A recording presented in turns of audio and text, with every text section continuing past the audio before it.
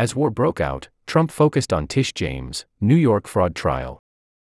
As his campaign issued a statement on Hamas' deadly attack on Israel, a flurry of Truth Social posts suggested the former president's attention was elsewhere. Melissa Sue Garrett's /Getty Images. By Olivia Alafriz. October 7, 2023, 12:24 p.m. Eastern Daylight Time. Donald Trump remained hyper-focused on New York Attorney General Tish James as tensions in the Middle East escalated Saturday. As his campaign issued a statement on Hamas' deadly attack on Israel, a flurry of Truth Social posts suggested the former president's attention was elsewhere. One post linked to a clip of his lawyer Alina Habba discussing his New York trial on Fox News. Twice in a row, he posted the same video of James.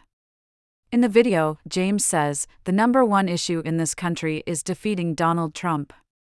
Nothing else matters." A fourth post, accompanied by another video of James, read, "Justice in America. Terminate this witch hunt trial. How can Judge Engoron allow this scam to continue?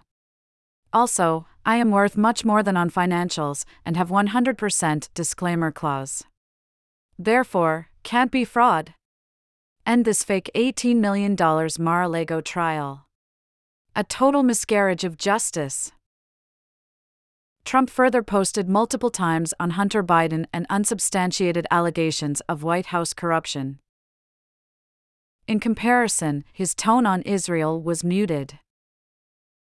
"These Hamas attacks are a disgrace and Israel has every right to defend itself with overwhelming force.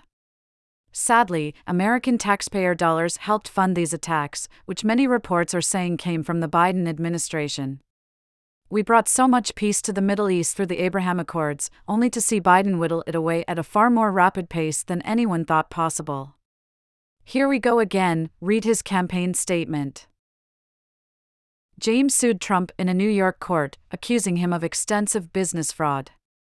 The former president has relentlessly attacked James and others involved in the ongoing trial, leading the judge to issue a partial gag order. https://www.politico.com/news/2023/10/trump-fraud-trial-gag-order-001197335.